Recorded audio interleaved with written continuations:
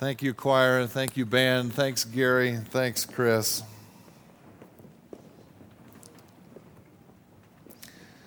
One of my favorite things about Christmas is all the lights.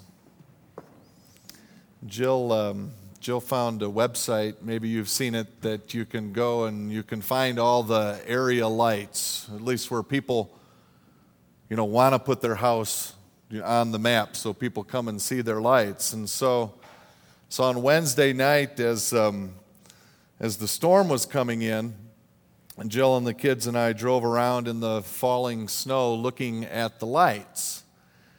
And man, there are all kinds of lights. There's like big lights, little lights, and then we always see those lights that, like the Denver Zoo has. And I always wonder where they get those lights, because I want those lights. They look better than my lights. And, some lights twinkle, some lights don't. And then more and more you see those strangely bright LED lights, right? Which are gorgeous with like the purples and the blues, which you really couldn't see before with regular lights. And then there are some lights that are just crazy. Have you noticed? They like, and apparently now you can get a license or permission for like a low-level FM frequency to shoot out of your house into the car radios of the people in the car. Have you seen those? Maybe I'm behind, but you go to the house and it says on the house, tune to 101.3.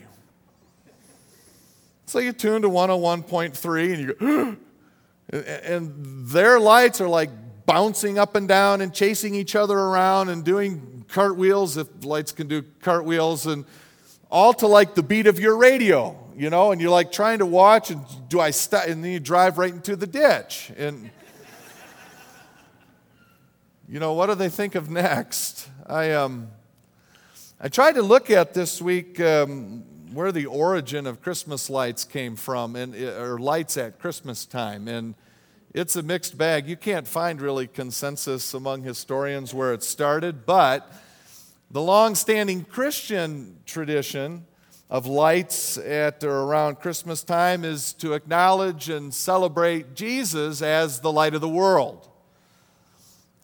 Jesus reveals this about himself. He tells us, I am the light of the world. He was probably using that great menorah that stood in the temple in Jesus' day, probably using that menorah to illustrate something about him or to tell us about who he is. I've got a picture of the model of that temple menorah, and that center candle in the seven, that center candle, the name of it, going back to Jesus' day, it's called the light of the world. And since Jesus was on or around the Temple Mount, when he said, I am the light of the world, like any great teacher, not only was a menorah in the temple, but they set up some big, huge ones around the temple courts to give it light. So like any good teacher, he sees that, and maybe the disciples are gawking at that big menorah, and Jesus says, you know what, I am the light of the world, that center candle. And some say it's named the light of the world because it's the candle that lights all the others. Yeah, fascinating picture for Jesus, if in fact he intended that illustration, because Jesus certainly is the light of the world, and he's the light from which all others people receive and are light. I think the Apostle John captures that connection with light of the world when he writes, the true light that gives light to everyone was coming to the world. Being the light of the world cost Jesus everything. Coming down into the darkness of humanity and sin, to shine his light, to defeat darkness once and for all, cost Jesus everything.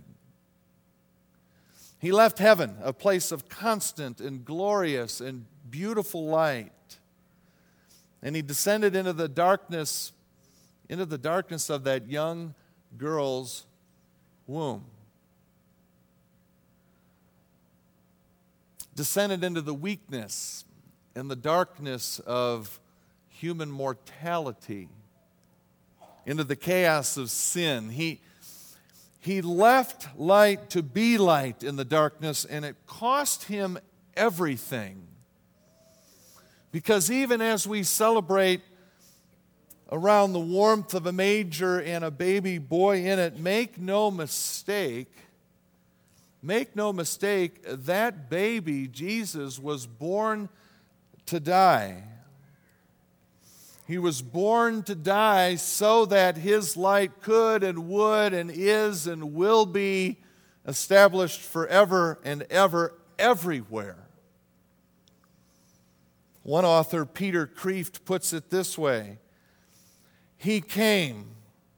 He entered space and time and suffering, and out of our tears, out of our waiting, our darkness, our agonized aloneness, out of our weeping and our wondering, out of our cry, my God, why have you forsaken me? He came all the way right into that cry.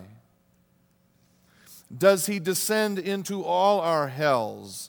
Yes, in the unforgettable line of Corrie ten Boom, from the depths of a Nazi death camp, no matter how deep our darkness, he is deeper still. He descends into violence and betrayal by suffering it himself. He descends into every one of our hells. Even the darkness is not dark to him. He finds or makes light even there in every darkness.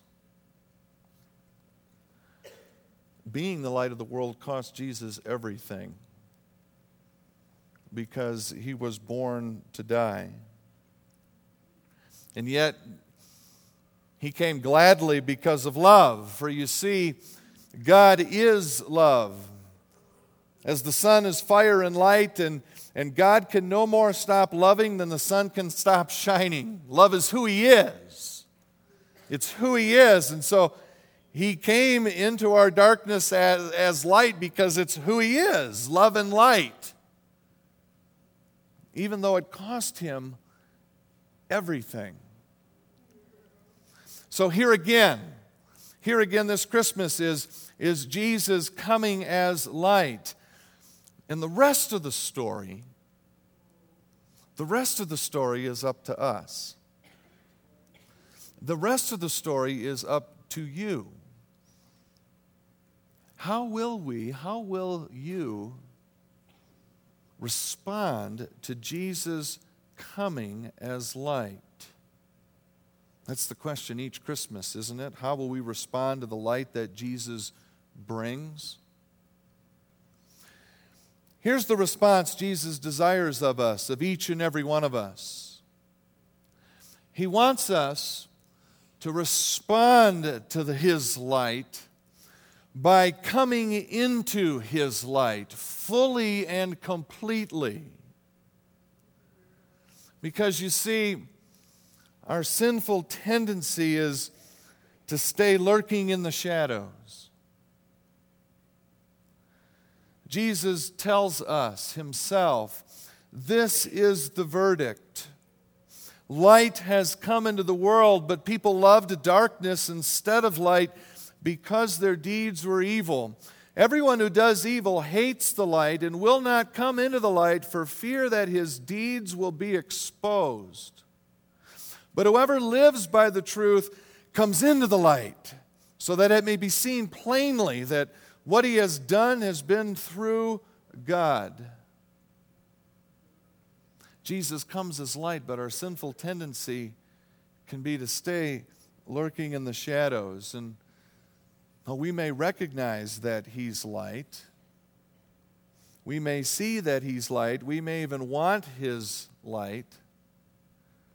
But if you're like me, we're often nevertheless reluctant to fully step into it, fully and completely into His light. Because you see, here's the thing. Bringing the light cost Jesus everything. And our coming completely into the light, it costs us everything too. It costs us ourselves. It costs us our pride. Stepping into the light requires from us to be completely open and vulnerable and weak and honest. Open-handed, we come into the light, and it's hard. But it's something that we need to do. It's all or nothing. And if it's not all, then it's really nothing, because light and darkness don't mix. You can't have them together, because where there's light, there's darkness. Coming into His light costs us, but my brothers and sisters in Christ, it's something that we need to do. We need to do it in order to be light, because that's also why Jesus came. So that we could be light to those around us, be His love, help those who are hurting. He came so we could be light. Jesus said, "While I am in the world, I am the light of the world." But then He ascended into heaven. What then? Well, Jesus tells us, "Now you are the light of the world," Jesus says. A city on a hill cannot be hidden. And so in order to be that light, we need to fully and completely step out into the light and give up all else. You know, isn't it interesting that 3 of the most developed biblical pictures for God are light and water and wind? I wonder why that is. I wonder if in part it might be because, you know, those 3 things, they get in there. They find the crack. They find the weak spot. And they desperately want to get in there, really, fully and completely. As we welcome this Christmas again, the coming of the light, will we open ourselves fully and completely and step out into it at all costs so that He can renew us and humble us and break us and use us in our turn together with Him to be light? As we close with candlelight service, I hope you all have your candles. It wasn't easy to get candles in all of your hands. We went back and forth because we don't want you to burn yourselves or burn down the church. So please watch your flames. And Jesus' light doesn't burn, but this light will. So please, but as we celebrate the candlelight service, I'd just like to invite you to reflect. Reflect on whether or not you need to recommit again to stepping fully and completely and vulnerably into the light. And allow God to just wash over you and to reveal you. Because it's only if you allow Him to do that you can partner with Him and be light to someone else. So maybe we can use it as a time of reflection. Is there something that tempts you to stay lurking in the shadows? Is there a sin that you need to confess? Maybe as they come down and light your candles, you can reflect on that and pray a prayer of confession to God. And recommit that, you know what? I'm going to celebrate His coming light by stepping fully and completely into the light. So help me, God, from this night for the rest of my life, and pray that God would use me to be light to others. In a minute, some will come down.